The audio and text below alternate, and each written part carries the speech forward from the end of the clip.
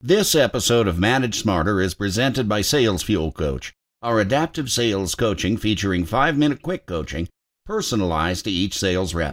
Learn more about Sales Fuel Coach at salesfuel.com. Welcome to the Manage Smarter podcast with hosts C. Lee Smith and Audrey Strong.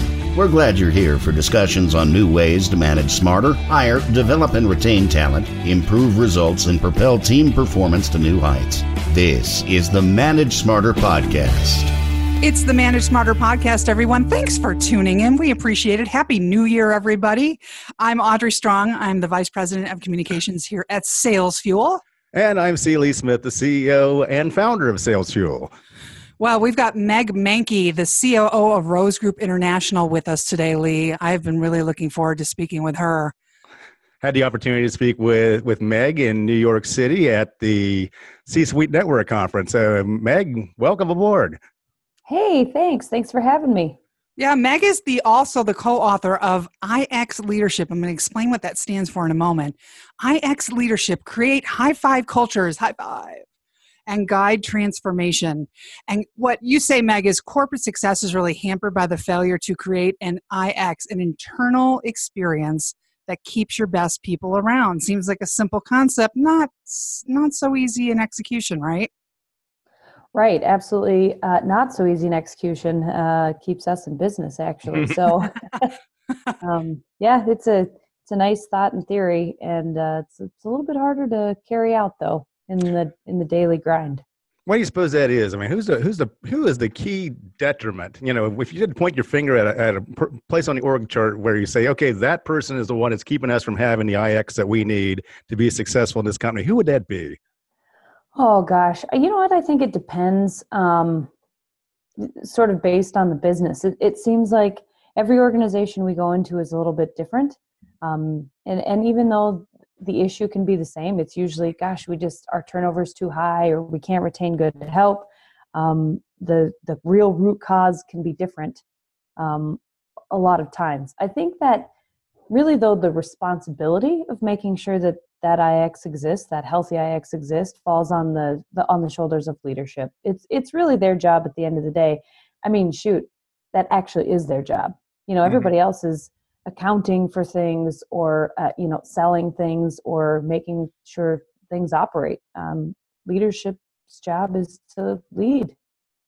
You talk about different culture types, the independents, the stabilizers, the organizers, and then it all sits on an axis. Can you detail that out for us? I thought that was fascinating.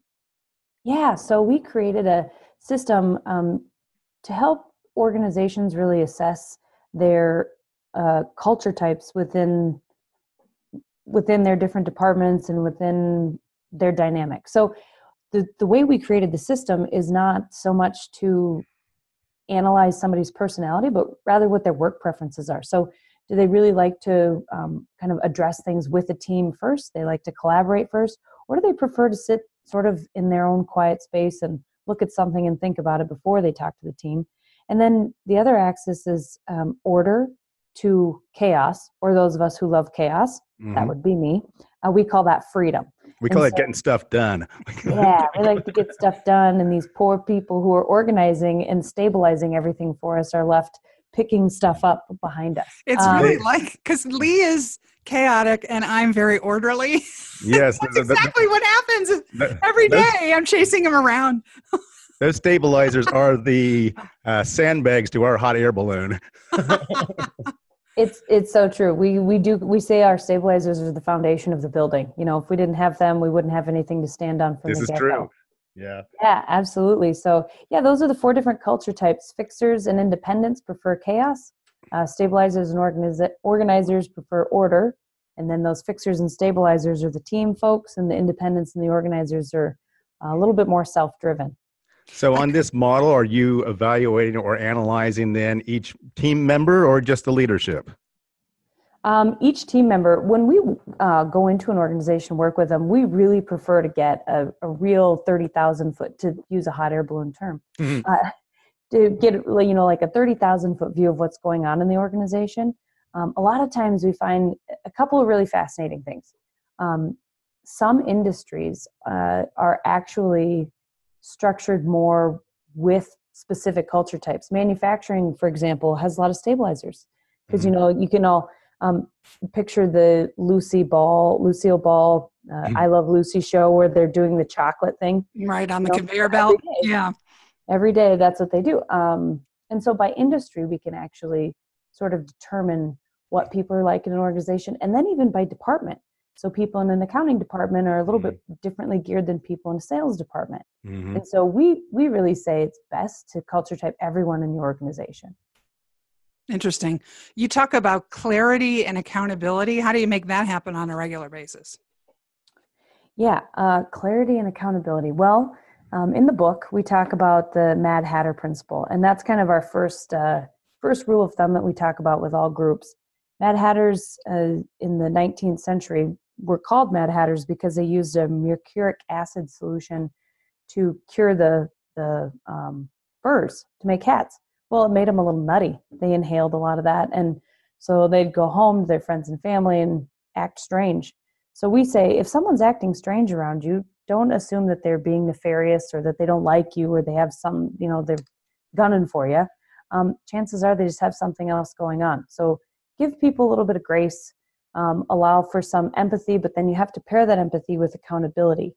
And on the accountability side, it's about having transparent conversations and making sure that you're not really allowing, as a leader, not allowing any of those, what we call unspoken conversations, the eye rolls, the what the heck hand gestures, the, secret conversations that aren't so secret in the hallway. The meeting after the meeting. The meeting after the meeting where I just wrote an article about this, where pesky George just, unfortunately couldn't attend. His calendar was full at that time. So yeah, that's how you maintain clarity. You just be clear, be transparent. And, it's funny because people, when I say just be that way, people say, oh yeah, that's so easy. Well, this is why Rachel and I are doing what we're doing, because our goal is to make it easy. We as human beings have made it hard. As business people, we've made it hard. It isn't hard. It's easy to make it easy. You just have to do it. So when you have this information, whether it be through your model, whether it be something like through DISC and motivators, that sort of thing, you have a lot of great information where you know how to better communicate with each individual person in a way where you can be impactful, or we like to say you can be heard. So, but that requires the leader, the manager in this particular case, then to be adaptive. To be able to change the way in which they share information, or they correct somebody or praise somebody. What advice do you have for managers and leaders then on becoming more adaptive? Well, I would say, first what I would tell any manager is culture type your whole department or organization, or at least your team right around you, and figure out how they hear information. People who prefer order, they hear the details. And if you don't say the details, they hear that. And that's a lack of information, lack of clarity, and then they're out of the game. If you've got a fixer, an independent you're working with, then they're not so fussed about the details, but you better give them a project to be working on because they need to be busy. So any manager, I would say, we've got a culture type assessment out on our website. You can go take it. Doesn't cost anything. Have everybody on your team take it. And then start learning, get the book, and then start learning more about those types and how you can communicate to them, to those people individually. I was going to say the website, since you referenced it, Rose Group, INTL for international.com and IXleadership.com. Everybody. And you could quite literally, assigning out the same project or briefing everybody on the same project could literally write 4 different emails then, depending on who you're talking to. Is that right? Yeah, absolutely. And so it's kind of funny because when we talk about culture types, some people are like, holy smokes, that seems overwhelming. But we intentionally created the system to be simple. And we created it around work preferences. So it's not about personality. It's not about your ethnic background. It's not about any of that stuff. It's about 4, very simple preferences when it comes to a work environment. So you can capture all of the different people in your organization with 4 different approaches. And so it's really not too hard. And once you get really good at it and start using the system and the thinking and the language, everybody actually gets along so much better and is more productive that it makes your life easier. How about sales? Could I actually use this then by asking 2 or 3 key questions of a prospect and try to figure out which type they are then and then adapt my sales pitch accordingly to somebody like that?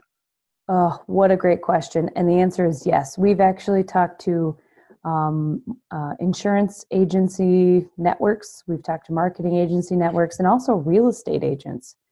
Because, some people really seem like they're dragging their feet and some people want to buy something yesterday. And so if you know what their preferences are, maybe they want the whole rap sheet on the property and maybe they just want you to tell them what the bottom line price is. How does the system, other than some of the more standard ways, measure the level of engagement going up per team member? We do it usually by measuring what the people in the organization feel is engagement and success. So we start out with a self-assessment, how happy are you assessment, if you will, and then we do it about midway through, and then do it again at the end.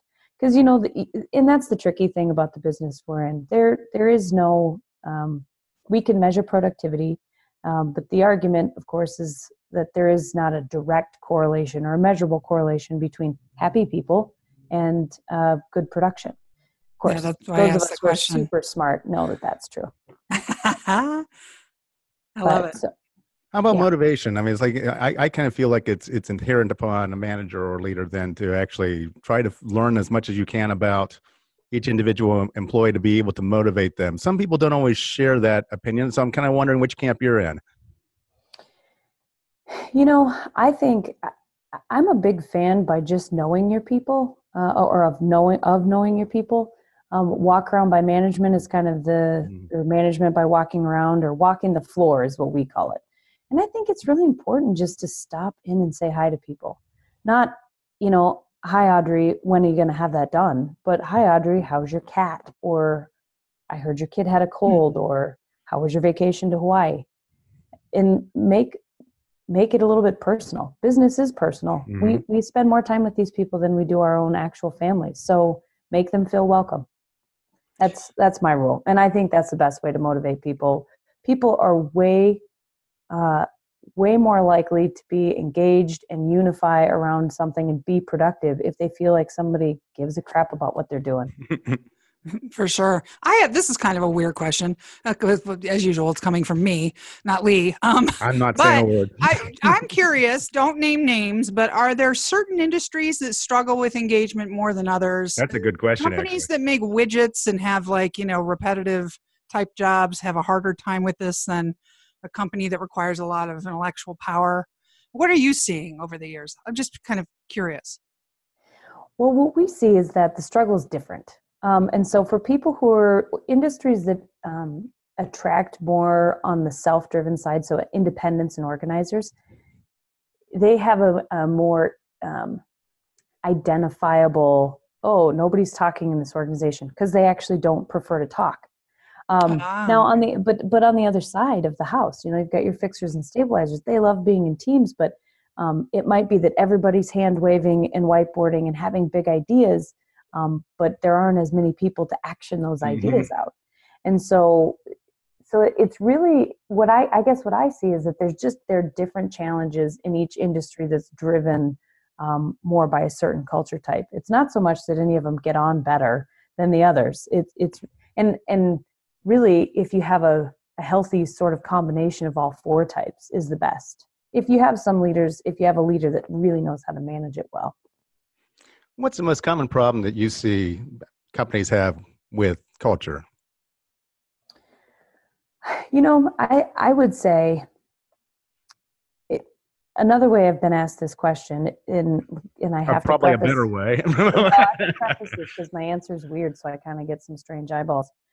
I've asked, what motivates people, or how does a company really manage culture? And my answer always has been, for many years, accountability. People are tribal. We like to feel like we're cared about. We like to be challenged and feel like we can be successful. And we like to feel like people have our back. And the way to really do that is to have an environment of accountability. Now, that has to be paired with empathy. Again, this is all in the book. But it has to be paired with empathy. So you can't just walk around, being a dictator and saying, you go do this, you go do that. But that's really the thing. People like to feel like they know what they're responsible for. They know what success looks like. And frankly, and unfortunately, but it's true, they want to know what Susie over there is responsible for and what success looks like for her too. So that's I think what actually motivates and engages people the most. And these days they also want to know why. Yeah, absolutely. Yeah. How come I didn't get that, or when am I going to get that? Why are we doing this, and when? What is my role? And it's like, why is it important to the company for us to be doing this? Yeah. I listened to a previous interview with you, and I thought that it was interesting what the host says. Is this the definition of what you consider to be the highest level engagement? I like what he said, and he said it's getting people to work for not just for your company, but for your company's vision. We know the why, we know where we're going, we have the broad context. Is that what the ultimate is under your system? Yes, absolutely. So the analogy I use is usually a sports team. Think about your favorite sports team. Could be hockey, football, netball. That's a new sport that Rachel and I learned about in this last couple of years. Cool. And those fans are crazed. They're wild in the stands. They're waving around the styrofoam hand, and they're crying. Or number 2. Yeah. You never see the number 2 hand. Yeah. That's right. They're crying sad tears when you lose, and they're crying happy tears when you win. And that, if you can emulate that in your own culture and an organization, imagine how exciting it would be every day if everybody felt like, we're winning, or we're losing, we have to do something different. And making sure that everybody feels like they have a part to play. That's the ultimate. And if you take care of that, and that's the whole concept behind IX, if you take care of that, you don't have to worry about the rest of it. You don't have to worry if you're meeting your production numbers, now save some sort of catastrophic environmental event or God knows what, but you don't have to worry about those things. Would another way to phrase it be then, our mission as managers and leaders then is to get our people to work for a purpose, not just a paycheck? Yes, absolutely. I think that's a great way to sum it up. I'm going to steal that, actually. Go right ahead.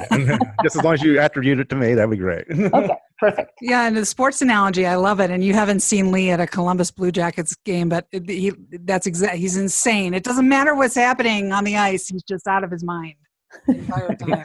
It's a beautiful thing to see. That's where I go to release all the tension of the day. I'll go yell at some hockey players, and most importantly, yell at the referees. You do yell at the I just want to dive under the chair when he takes me. But everybody can get the book on Amazon.com, ixleadership.com, and Rose Group International, but it's intl.com. And Meg, how do you like people to reach out to you if any of our listeners would like to engage? Yeah, I think the best way, our contact information is on our website, the Rose Group intl.com website. Our numbers are on there, and our email addresses. Email is probably the quickest way. Meg, I had one last question for you. It's like, how did you meet up with your partner in crime, Rachel? Yeah, we just kind of were swimming in the same circles in our community. A lot of women in leadership networking events and other leadership events, and started to sort of commiserate about what's wrong with business today, and we thought, gosh, there's a pretty recognizable issue here, and I bet you we're pretty smart. We could probably fix it. And so we just set to it, and that's what we're doing now. I love it. Well, we're so glad that we got a small piece of your time, Meg, today, and we really appreciate you coming on the show. Yeah, absolutely. Thanks for having me. It was great. All right. Thanks for having us. Thanks, Meg. Appreciate you. Thanks for listening. If you enjoyed the show, please rate and recommend on iTunes, Overcast, or wherever you get your podcasts. You can also get more great information at salesfuel.com.